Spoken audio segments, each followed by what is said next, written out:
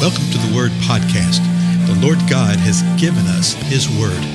Let us learn it. Let us live it. Let us rejoice in it. Spread the Word.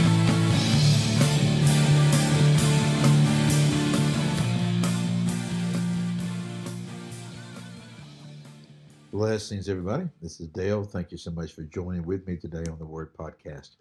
We have been going through the book of Colossians. We're at the end of the third chapter. We're actually going to the fourth chapter today, here in just a second.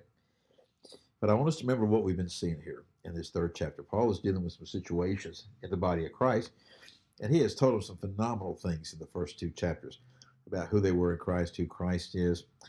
And he's dealing with issues that are arising from people that are misteaching things, okay, that are perverting the truth of the gospel.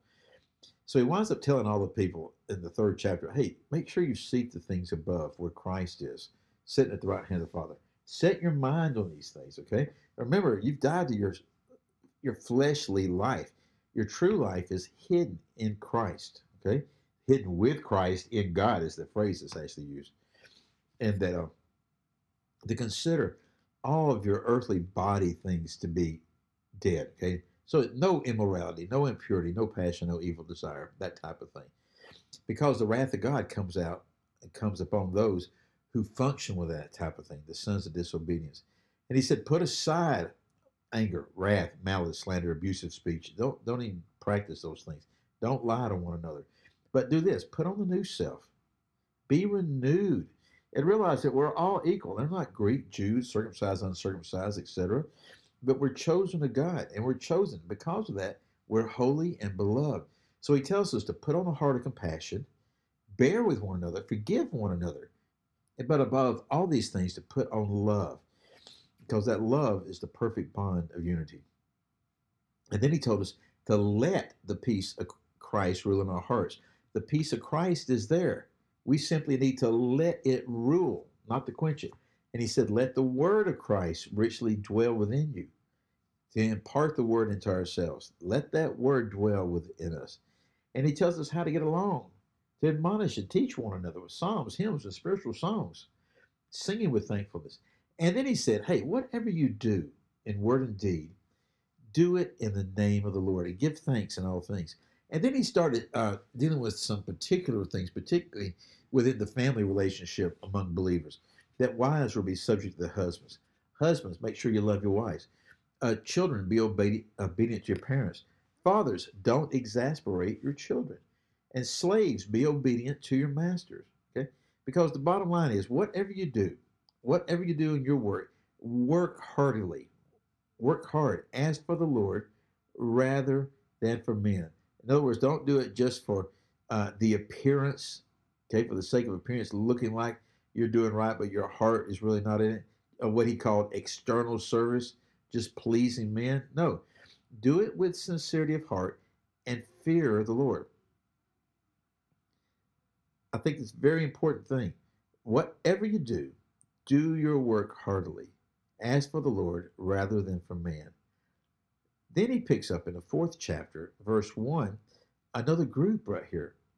And remember, there's no chapter division, no verse division in the original documents. But he picks up really the last little group right here that he wanted to speak to, and it says this, masters, grant to your slaves justice and fairness, knowing that you too have a master in heaven. So he's talking to those masters who are believers. So he's talked to who? Wives, husbands, fathers, children, slaves, and masters. So he says, you grant justice to them. You grant fairness to them. Why is that? Well, you know that you have a master too. We all serve somebody, right? Now, verse 2 of Colossians 4 says this. And he goes back to basically speaking to everybody. Devote yourself to prayer, keeping alert in it with an attitude of thanksgiving. There's thanks again. This is the third time in these recent verses that he mentions being thankful. Verse 3, praying at the same time for us as well, that God will open up to us a door for the word, so that we may speak forth the mystery of Christ, for which I have also been in prison, that I may make it clear in the way I ought to speak. So he's letting them know a couple things that's going on right here, okay? First of all, he says you need to devote yourself to prayer, to being in that relationship with the Most High God. Keep alert in prayer. Notice the way we keep alert is in prayer. And to do it with an attitude, do it with a mindset of thanksgiving. And you pray at the same time for us. He said, please pray for me. He's in prison at this time. And he's saying, pray for me because I'm in prison. And pray that a door of opportunity for the word will open. That God will open up to us a door for the word.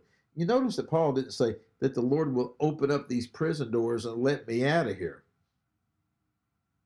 Now, there may be an inference there with the open up the door for the word. He simply wanted to proclaim the word. Even if he was in prison, he proclaimed the word.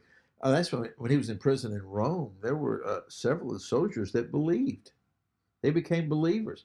We'll beat them to glory someday. Okay? But he says, pray for me because I'm in prison because of the mystery of Christ. He says, pray for me that I may speak forth the mystery of Christ for which I have also been imprisoned, that I may make it clear in the way I ought to speak. And that's sort of amazing, isn't it, that Paul wanted to make it clear in the way that he ought to speak. He wanted to come across clearly. He wanted to speak what he should speak. He also did not want to speak what he shouldn't have spoken. Now, the next two verses will be done, verses 5 and 6. Conduct yourselves with wisdom toward outsiders, making the most of the opportunity. Okay? So he's telling them to walk with wisdom toward those who are outside. Well, outside of what? Outside the faith, to those who are believers. The making most of the opportunity can actually be traded redeeming the time. I really like that, redeeming the time. Making the most, redeeming a time that the Lord has granted us. So make the most of the opportunity that you have in this life. Conduct yourself with wisdom toward those who are outside. Then verse 6. Let your speech always be with grace, as though seasoned with salt, so that you will know how you should respond to each person. I guess think of that for a moment. He says, let all your speech be done with grace. Graciously. May your speech be gracious, is one translation. And he says, it's seasoned with salt. And we all know how salt is. And salt brings flavor, right? Salt also brings healing. Salt also preserves. Okay? Salt's an interesting thing. And so he says, bring forth your speech like that is seasoned with the grace, so that you will know how you should respond to each person. He says, if you live this way, if you conduct yourself with this wisdom, if you make the most of the opportunities, if you devote yourself to prayer, then when you're speaking, if you will speak the grace of the Lord, then you'll know how you should respond to each person, which tells us what? That there's different responses. That we shouldn't just be doing a cookie cutter explanation or cookie cutter answer to questions that people may have. Each one is different. The Lord will give us, folks, what we need when we need it. If we rest in Him and trust in Him. Again, I'm Dale. Thank you so much for your time, and I'll see you in the next episode.